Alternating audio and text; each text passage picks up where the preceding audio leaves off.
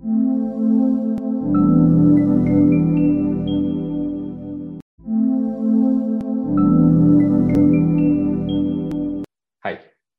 welcome to a new episode of Sportsy. Let's aim sports.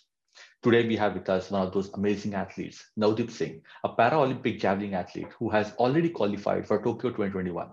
Navdeep started playing wrestling inspired by his father, then faced few difficulties to pursue wrestling, and then he met Sandeep, who also is a para athlete, thus inspired him to pursue javelin as a sport to represent India. Navdeep, who has won several medals for India at international level, has a simple mantra for life: do good things and keep practicing hard each and every day with all full efforts. He has had a great success for himself in javelin, representing India and winning gold medal in Indian Open Para Athlete Championship 2018, gold medal in Handisport Open Championship Paris 2019, gold medal in World Para Athletic Junior Championship in Switzerland 2019, and recently gold medal in FASA Grand Prix Dubai 2021. Please welcome winner of National Child Award Exceptional Achievement 2012 by President of India and a Para-Olympian, Navdeep Singh. Thank you for watching, thank you for liking, and thank you for sharing. But please do subscribe on our channel Sportsy Says and help us spread the word about Sportsy. We go with the same handle Sportsy Says across all the social media platforms. हाय नवदीप, आप हमारे platform पे आए, हम लोग को इतनी खुशी हुई। फर्स्ट सबसे पहले तो आपके लिए बधाइयाँ, आपको पैरा ओलंपिक 2021 के लिए आपका क्वालिफिकेशन होने के लिए सबसे पहले बधाइयाँ। एंड हम लोग को बहुत खुशी हुई, बहुत खुशी हुई कि कोटा हो गया, क्वालिफिकेशन कोटा हो गया, और अभी हम लोग सिर्फ देख रहे हैं कि वहां जाके तिरंगा कैसे फैलेगा। इनका स्टोरी थोड़ा इंटरेस्टिंग है। इन्होंने चालू किया था रेसलिंग से, अपने पिताजी से इंस्पायर होके, एंड वहां से जैवलिन में आ गए, और वो भी इंटरनेशनल प्लेयर हो गए, ओलंपिक में जा रहे हैं। सो नवदीप, ये आपका सफर कैसे रहा? मतलब आपने कैसे चालू किया जैवलिन, एंड देन आपके जो फिजिकल डिसेबिलिटी आ गई, या उसके आगे आपने जैवलिन में आ गए रेसलिंग छोड़ के, तो वो कैसे चालू हुआ आपका? सर, जैसे मतलब मैं जब बच्चा था तो मेरी थोड़ी एक्टिविटी थी ना, जो मतलब वो गेम के प्रति मतलब मैं एक्टिव था उस टाइम पे। और तो पापा भी पहले रेसलिंग करते थे, पापा को भी नॉलेज थी गेम की। तो उन्होंने एज मतलब बच्चे की तरह वो खुद करते थे और मेरे को भी करवाते थे। तो मैंने 3 साल पापा को देखते देखते मैंने रेसलिंग की। मेरा स्टेट में मेडल भी था, ब्रॉन्ज मेडल था नॉर्मल बच्चों में। हाँ, उस टाइम पर मैं पैरा में नहीं खेलता था, मैं नॉर्मल में खेलता था। तो मैंने करा, प्रयास किया, फिर मेरे को इंजरी आ गई मेरी बैक में, लोअर बैक में।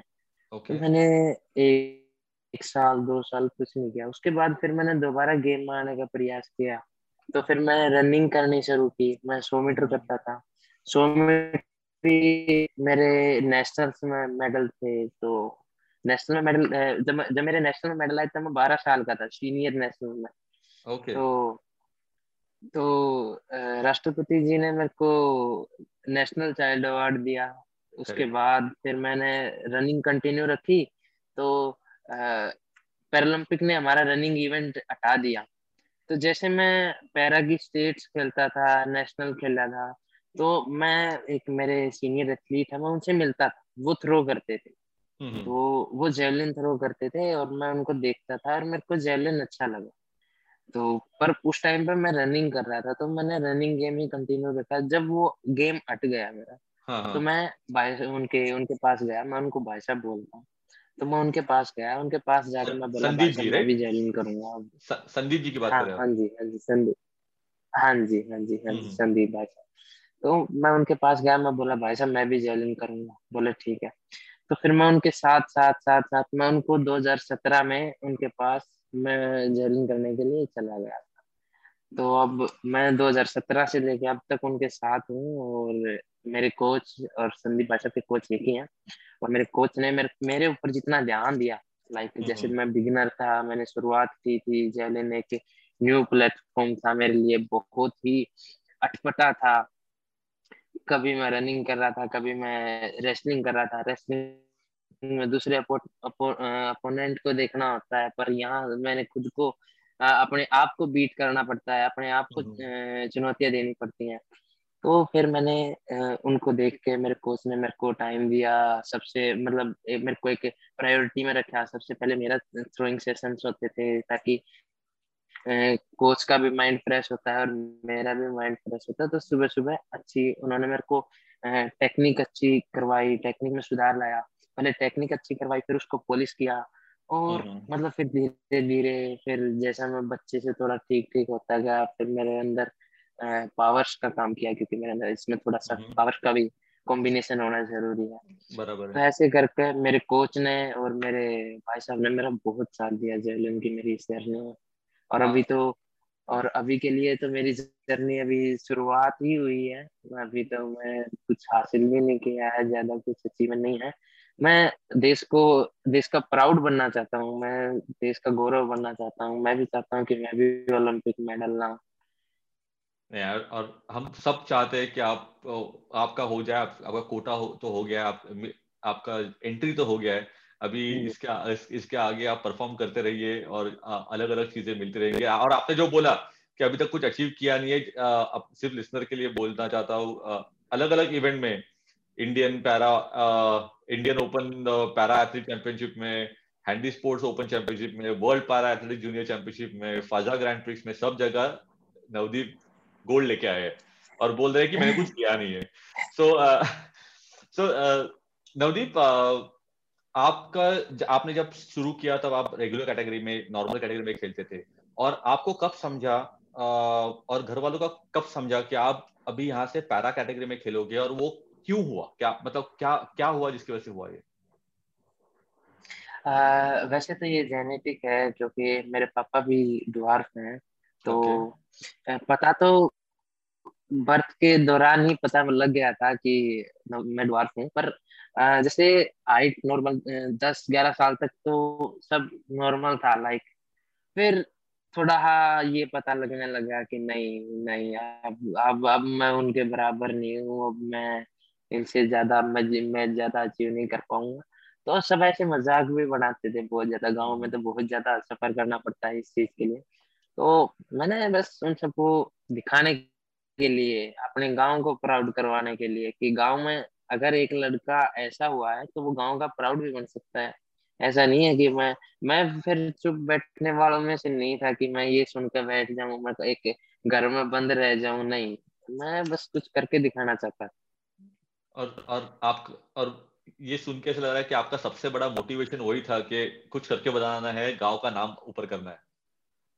लेकिन हाँ, मेरे को बस यही था कि देखो, माँ बाप तो मेरे खुश हैं, मेरी इन्हीं अचीवमेंटों से खुश हैं। पर मेरे को अभी वो भूख है मेरे अंदर, नहीं मैंने तो अभी कुछ भी नहीं प्राप्त किया। मैं अभी और कुछ, अभी तो मेरा शुरुआत हुई है, अभी मैं बहुत कुछ करना चाहता एंड भगवान करे और आपकी मेहनत काम आए और अब बहुत कुछ आगे आगे अचीव करे। आपने मोटिवेशन तो बोल दिया कि कुछ करके दिखाना था, लेकिन आपका इंस्पिरेशन क्या था? कौन था आपका इंस्पिरेशन? हूँ। इंस्पिरेशन मेरे जो सीनियर एथलीट है, मैं उनको ही लेके चल रहा था, क्योंकि जब मैंने शुरुआत करी थी वो कुछ हद तक अचीव कर चुके थे। तो मैं देखता था उनके पास, मतलब बहुत फेम और नेम था उनके पास। तो मैं उनकी तरह, मैं थोड़ा सा ये करना चाहता था कि हाँ मैं भी इनकी तरह इतना ही बड़ा खिलाड़ी बनूंगा, और इनकी तरह ही डाउन टू अर्थ बनूंगा। क्योंकि जैसे उन्होंने, मैं बिगनर था, जैसे बड़े खिलाड़ी होते हैं कई बार उनको वो मुंह नहीं लगाते, मतलब ज्यादा वो नहीं, पर हम्म। नहीं, वो बहुत अच्छे थे। उन्होंने मेरे छोटे भाई की तरह ट्रेनिंग करवाई, और मतलब जैसा उन्होंने मेरे साथ बर्ताव किया, मैं भी आगे, मतलब अगर कोई मेरा जूनियर एथलीट होगा या कोई भी मेरे सामने आएगा जो हेल्प मांगेगा, तो इंस्पिरेशन मेरे को इसी चीज से मिली कि उनकी तरह ही बनना, उनकी बहुत तरह सही। अचीवमेंट अचीव करनी है, पर डाउन टू अर्थ रहना। बहुत बहुत ही सही है, हम्बल रहना, डाउन टू रहना बहुत इंपॉर्टेंट चीज है।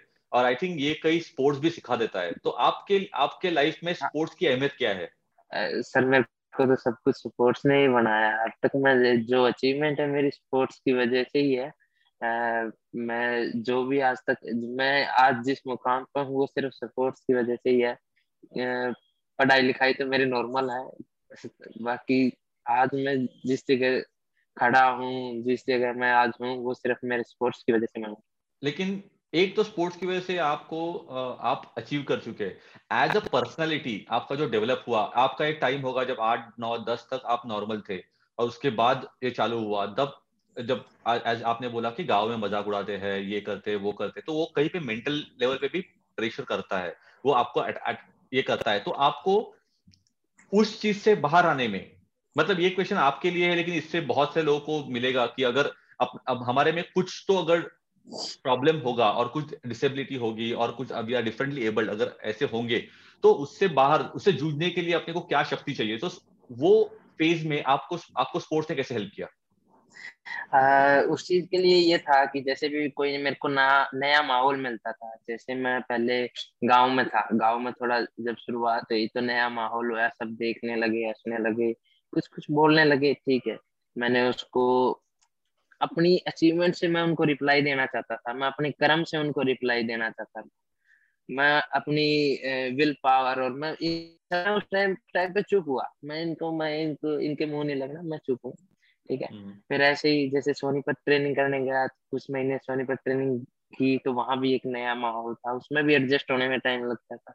तो ठीक है, मैं यहाँ भी कुछ नहीं बोलना, अपना अचीवमेंट बोल लेंगे, मेरे कर्म ही मेरे को इनको बताएंगे कि मैं क्या हूँ और क्या नहीं हूँ, हम्म। ठीक है। फिर थोड़े दिन बाद फिर मैं दिल्ली आ गया, फिर मेरे को नया माहौल मिला, नया नए लोग मिले, सब मेरे को देखते थे, घूरते थे, और ये एक थोड़ा सा अनोइंग भी लगता था कि यार सब देख रहे हैं, हंस रहे हैं, ठीक है कोई नहीं।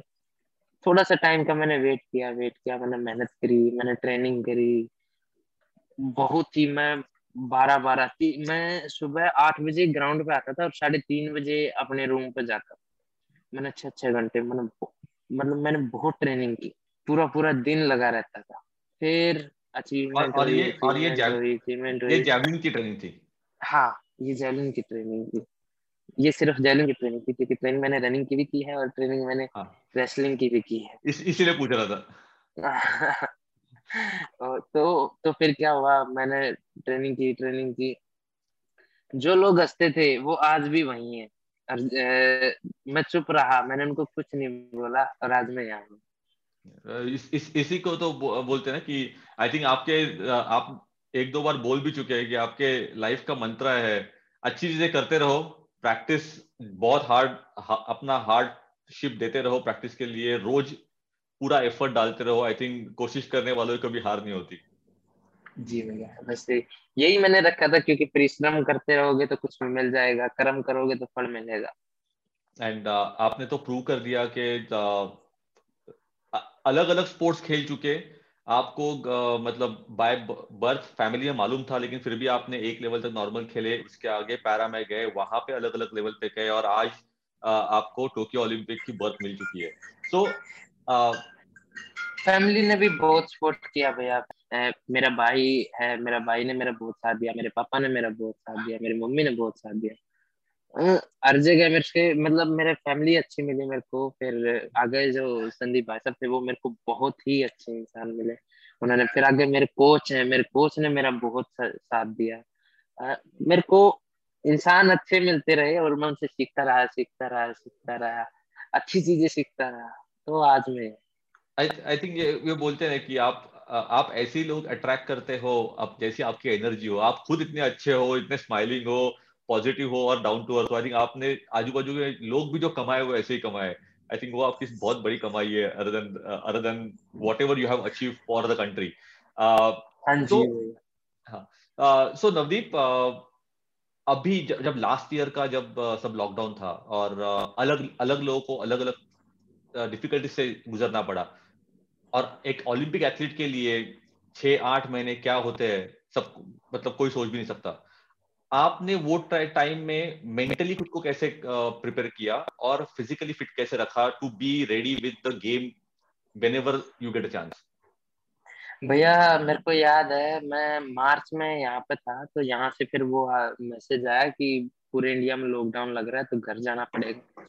मैं घर गया, घर जाकर रहा मैं 2 3 दिन तो रहा, फिर मेरा मन नहीं लग रहा था घर में, मैं किससे क्या बात करूं, क्या करूं, मेरा मन ही नहीं लग रहा था।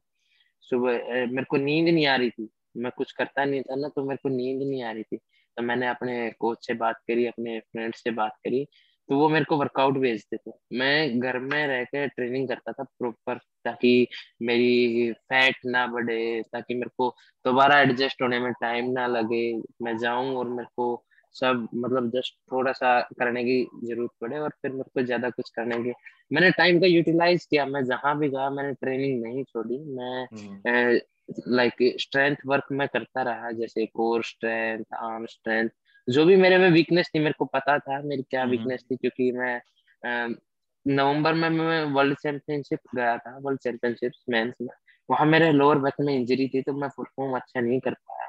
तो इसीलिए मेरे को टाइम मिल गया, ताकि मैं अपनी बैक की स्ट्रेंथ बढ़ा सकूं, अपनी कोर की स्ट्रेंथ बढ़ा सकूं। तो मैंने उस टाइम का यूटिलाइज किया, और मैं सुबह शाम ट्रेनिंग करता था, और ट्रेनिंग करते करते ही मैं फिर मेरे को फिर थोड़ा अच्छा फील होने लगा, मेरा मन नहीं लग रहा था घर पे तो जो आपने बिना बोला कुछ कि किए।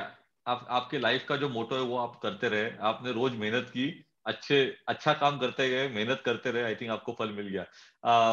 सो नवदीप, एक मेरा क्वेश्चन है, बिकॉज सी इंडिया में पैरा ओलंपिक लोगों ने पैरा ओलंपिक, जिसको मैं पर्सनली पैरेलल ओलंपिक बोलता हूँ, वो डिफरेंटली एबल्ड वहां पार्टिसिपेंट्स होते हैं। उसमें अलग अलग लेवल पे बहुत सारे एथलीट होते हैं, और अलग अलग लोग बहुत बड़ा नाम कर रहे हैं इंडिया के लिए, देश के लिए बहुत करके आए हैं, और आप भी करोगे। लेकिन जस्ट फॉर अपने व्यूवर्स को समझने के लिए कि आप जो जैवलिन करते हो, यूजुअली हम लोगों ने देखा है जैवलिन बहुत बड़ा होता है, बराबर, हाँ एंड जी।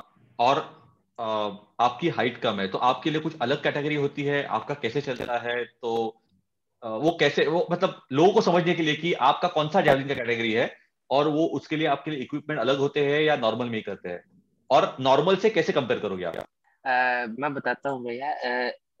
हैंडीकैप में कई प्रकार की डिसेबिलिटीज होते हैं, जैसे बराबर है। किसी का एक पैर नहीं है, कोई चल सकता है, कोई नहीं चल सकता। ऐसे करके तो उनको ना डिफरेंट डिफरेंट नंबर्स में बांट रखा है। तो सेम डिसेबिलिटी में ही सेम बंदे आएंगे, जैसे मतलब सेम डिसेबिलिटी को सेम बंदे compete करेंगे। बराबर। मेरी कैटेगरी F41 है। मेरी कैटेगरी में दो कैटेगरी मर्ज है, एक F41, एक F40। 40 में जो और ज्यादा थोड़े छोटे होते हैं वो उसमें आते हैं। जेवलिन हमारा सेम होता है, 600 ग्राम का जो होता है हम्म, वुमेन्स के लिए, वो हमारा सेम जेवलिन होता है। हम वही सेम जेवलिन फेंकते हैं। और डिफिकल्टी बहुत आती है, क्योंकि वो जेवलिन हम ये आर्म खोलते हैं तो वो नीचे लगने लग नीचे जाता है। लगता है। हाँ। तो इसको सुधारने के लिए भी मेरे कोच ने मेरे को अच्छी ट्रेनिंग की, मेरे को ट्रिक बताई कि ये अगर ऐसा करेगा तो जेवलिन नीचे नहीं लगेगी, और आर्म को सीधा रख, ऐसे करके। तो मेरे कोच ने जब ट्रेनिंग करवाई तो ये चीज शुरू में मेरे को ये डिफिकल्टी फेस करने को मिली थी। फिर बाद में धीरे धीरे जब ट्रेनिंग करनी शुरू हुई, तो अब तो शायद एक भी जेवलिन मेरी नीचे नहीं लगती। नहीं, अभी तो आपकी लग भी नहीं सकती, आप तो अभी इंटरनेशनल प्लेयर हो, ओलंपियन हो, तो आपकी लग भी नहीं सकती। लेकिन आपकी जो जैवलिन है वो फीमेल्स की जो होती है, वो एग्जैक्ट कैटेगरी वही जैवलिन आप यूज करते हो। लेकिन हाँ इसमें जी। आपने जो बोले अलग अलग कैटेगरीज होते हैं, तो सब कैटेगरी के लिए यही यही जैवलिन यूज होती है?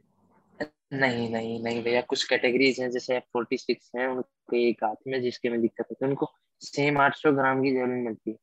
ओके। F44 है, उनको 800 ग्राम की जेवलिन मिलती है। F38 है, उसमें 800 ग्राम की जेवलिन मिलती है। ओके। अब नीरज भाई साहब हैं, उनके F55 कैटेगरी, उनको 600 ग्राम की जेवलिन मिलती है। हम्म। क्योंकि उनका भी वो स्ट्रक्चर है ना, थोड़ा छोटा हो जाता है। वो बिकॉज अगर ऑफ व्हील अगर चेयर, उनका उनका व्हील अगर चेयर पे, हाँ, इसलिए। हाँ, अगर वो भी पीछे झुकेंगे तो उनकी भी जेवलिन नीचे टच होने के चांसेस होते हैं। हम्म। इसलिए तो कुछ कैटेगरीज हैं जिनमें कम की जेवलिन है, कुछ में नॉर्मल, लाइक जैसे नॉर्मल होते हैं वैसी जेवलिन है। ओके। सो आपने ऐसे बोला कि वो संदीप भाई साहब को मिले और आपको जैवलिन पसंद आ गया। लेकिन आप बचपन से एथलेटिक हो, मतलब रनिंग कर चुके हो, रेसलिंग कर चुके हो, अलग अलग कैटेगरीज होती है, तो लेकिन जैवलिन ही क्यों पसंद आया? वो भैया एक अट्रैक्शन था मेरा जेवलिन की तरफ। मेरे को मतलब मैं रनिंग करता था तो मेरे को वो गेम अच्छा लगता था। तो बाई कंडीशनलिंग मैं कर नहीं सकता था, क्योंकि मैं रनिंग में उस टाइम पे ठीक था। जब वो हम्म, इवेंट ही हट गया तो फिर मेरे पास ऑप्शन था कि अब मैं जेवलिन चूज कर सकता हूँ, तो मैंने बोला पापा को कि मैं जेवलिन करूंगा।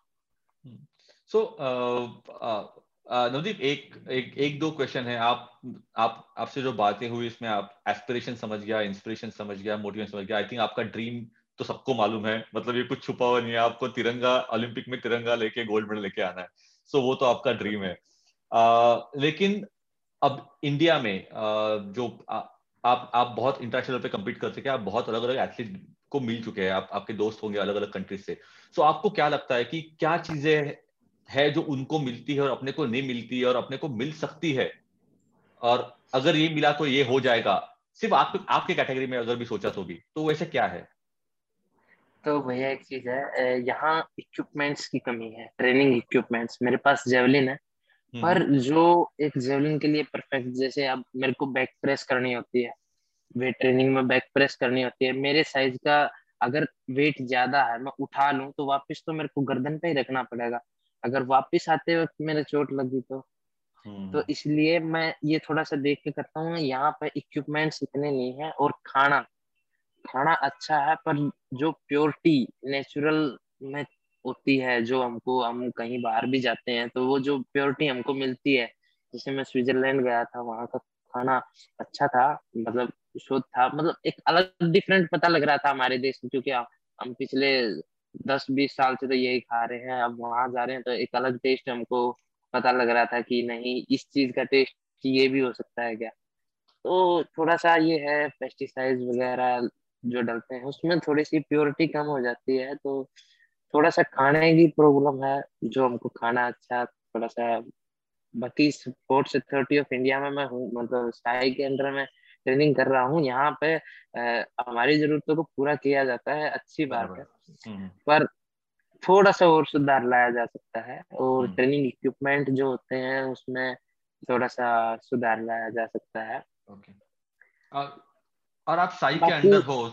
हाँ, आप साई के अंडर हो, और हमने देखा है कि साई का इम्प्रूवमेंट बहुत हुआ है, और ओलंपिक स्पोर्ट्स से बहुत फोकस है।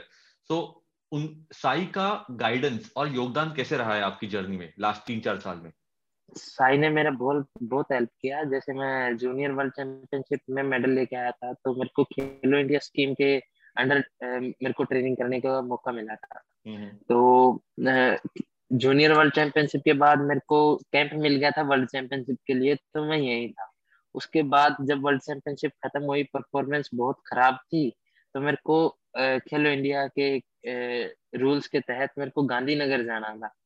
पर मेरे कोच यहाँ थे, और मेरे सीनियर एथलीट भी यहाँ थे, सभी एथलीट, मेरा माहौल, अब तक मैंने जितनी भी ट्रेनिंग करी है इनके साथ ही हम्म। करी है और यही थी, तो सारा माहौल मेरा यहीं था। तो एक नए माहौल में जाने के लिए मेरे को फिर वही टाइम लगता, मेरे को सेट होने में फिर वही टाइम लगता। करेक्ट। तो इसलिए फिर मैंने रिक्वेस्ट की कि नहीं, मेरे को ओलंपिक तक यहीं करने दो, मैं यहीं करना चाहता हूँ। और अभी मेरी, ठीक, वो देख रहे थे कि मेरी वर्ल्ड चैंपियनशिप में परफॉर्मेंस बहुत खराब रही, पर मैंने जैसे लॉकडाउन में कोई कंपटीशन नहीं खेला, 2020 में कोई कंपटीशन नहीं खेला, मैंने अपनी टेक्निक को इम्प्रूव किया था, स्ट्रेंथ को इम्प्रूव किया था, तो उसका बेनिफिट्स मेरे को लग रहा था जैसे मैं थ्रो कर रहा था।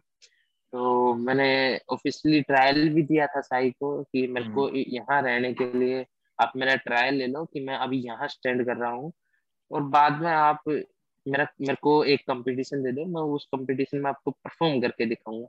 तो खेलो इंडिया ने ये बात मेरी माननी, इस पर वेरी विचार गुड। किया, तो मैं उसका बहुत धन्यवाद करना चाहता हूँ। उन्होंने वो मेरी बात मानी, उन्होंने मेरा ट्रायल लिया था, तो उसमें मैंने परफॉर्म किया था 39.55। तो काफी अच्छा था। मेरी रैंक रैंक 6th बन रही थी, तो ठीक है, तो मैंने फिर ट्रेनिंग की। मेरे को पता था मैं कहाँ स्टैंड कर रहा हूँ, 39 तो मैं कर ही सकता हूँ। तो उसके बाद मेरे को इम्प्रूव करना था, तो मैंने उसके लिए ट्रेनिंग की, और फिर अभी फाजा कंपटीशन में मैं अ, काफी सारी कंट्रियां थी जो नहीं आई थी, जो अच्छी कंट्रियां थी वो नहीं आई फाजा में, इसके कोरोना वायरस के कारण।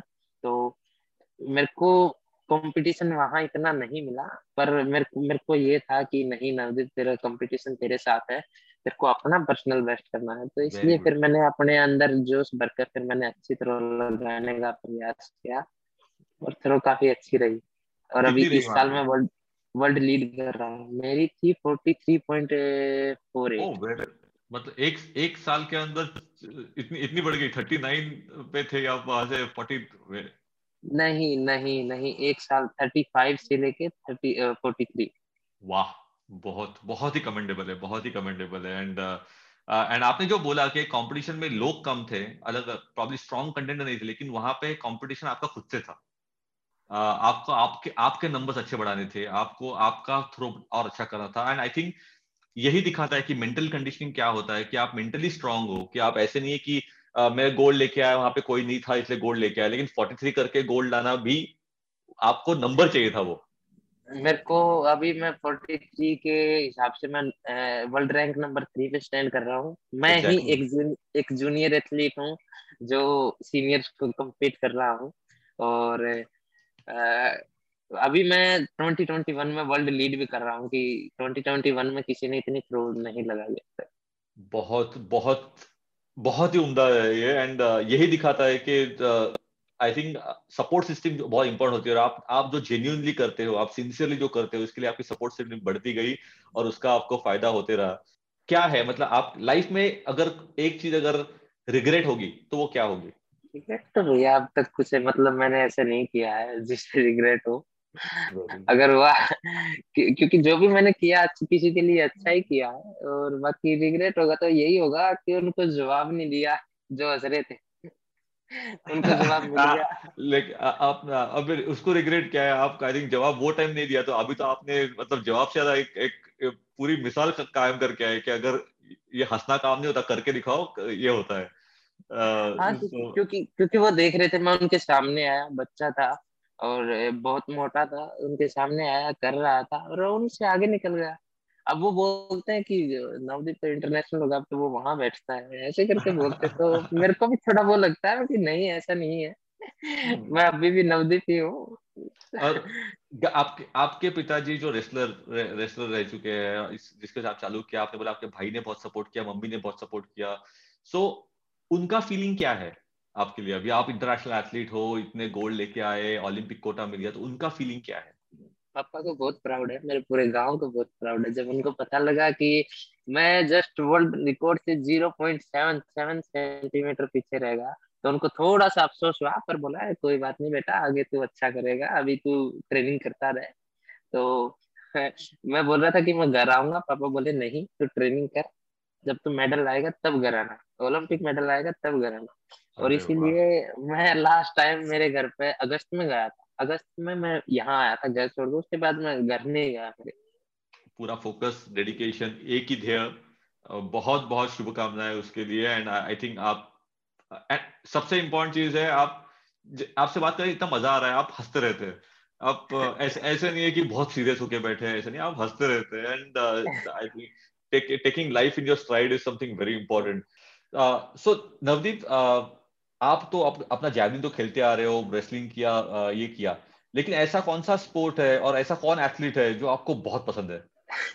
मेरे को एथलीट वैसे तो मतलब धोनी सर ही अच्छे लगते हैं। वो मतलब उनकी जो एक दो वीडियो जो वायरल होती हैं, जैसे वो उन्होंने 2.5 मीटर अपना वो विकेट बचाने के लिए पैर खोल दिए थे, बिना देखे स्टंप में आउट कर दिया था। उनका वर्ल्ड रिकॉर्ड 0.0 कुछ 8 में है कीपिंग में। स्टंपिंग किया है। वो चीज, हाँ, वो चीज बहुत ही वो लगती है, यूनिक है। और वो उनको, उनकी विल पावर, उनको उनकी स्ट्रेंथ दिखाते हैं कि वो कितने तगड़े हैं। वो चीज बहुत अच्छी लगती है, इसलिए मैं उनको थोड़ा सा देखता हूँ, अच्छे लगते हैं मेरे को। बाकी क्रिकेट में इंटरेस्ट नहीं है मेरा, पर मेरे को वो अच्छे लगते हैं।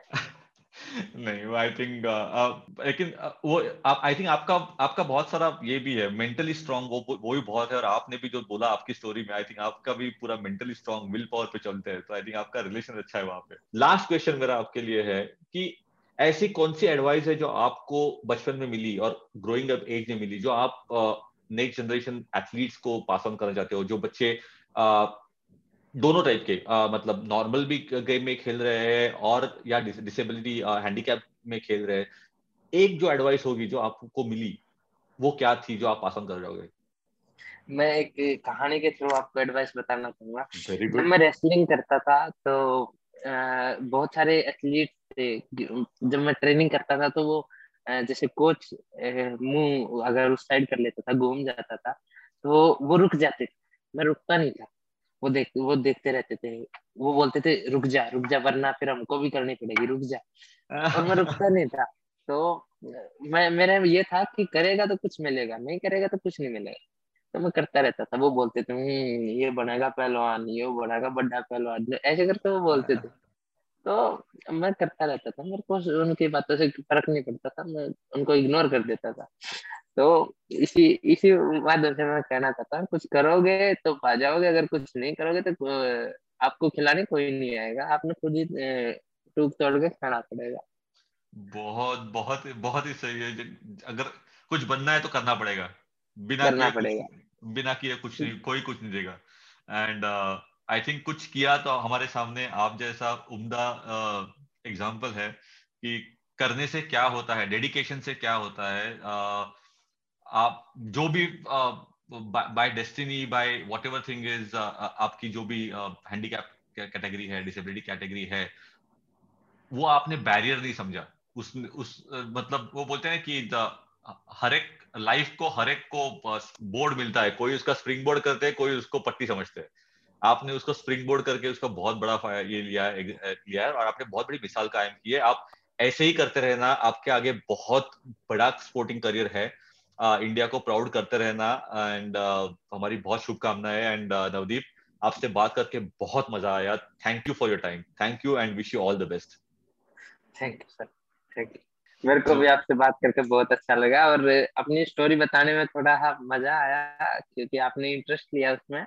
बाकी मेरे को लग नहीं रहा था ऐसा कुछ रोमांचक है, पर अच्छा लगा सर। आपको मालूम भी नहीं कितना रोमांचक है। आप रोज रोज के रोज 6 घंटा प्रैक्टिस करते हैं, इसलिए आपको समझता नहीं कितना रोमांचक है। हम लोग को पूछो कितना रोमांचक है। Thank you for all the smiling efforts and thank you for inspiring so many people. Thank you Anudeep. Thank you sir, thank you.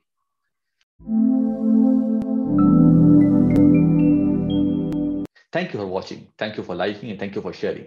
But please do subscribe on our channel Sportsy Says and help us spread the word about Sportsy.